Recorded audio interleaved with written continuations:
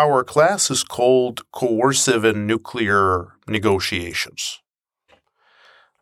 All nuclear negotiations are coercive, but not all coercive negotiations are necessarily nuclear.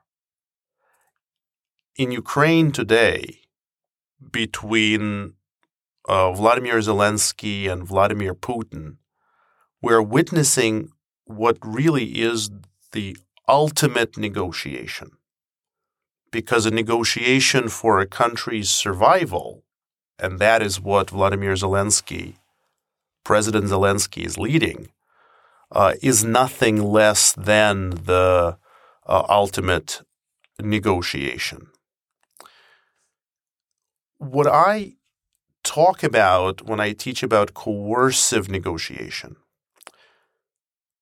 I define coercive negotiation as the threat and/or graduated application of power, which is employed conditionally and unpredictably to exploit the opponent's vulnerabilities, to shape the perception of their strategic alternatives, thus bringing about the desired change in behavior.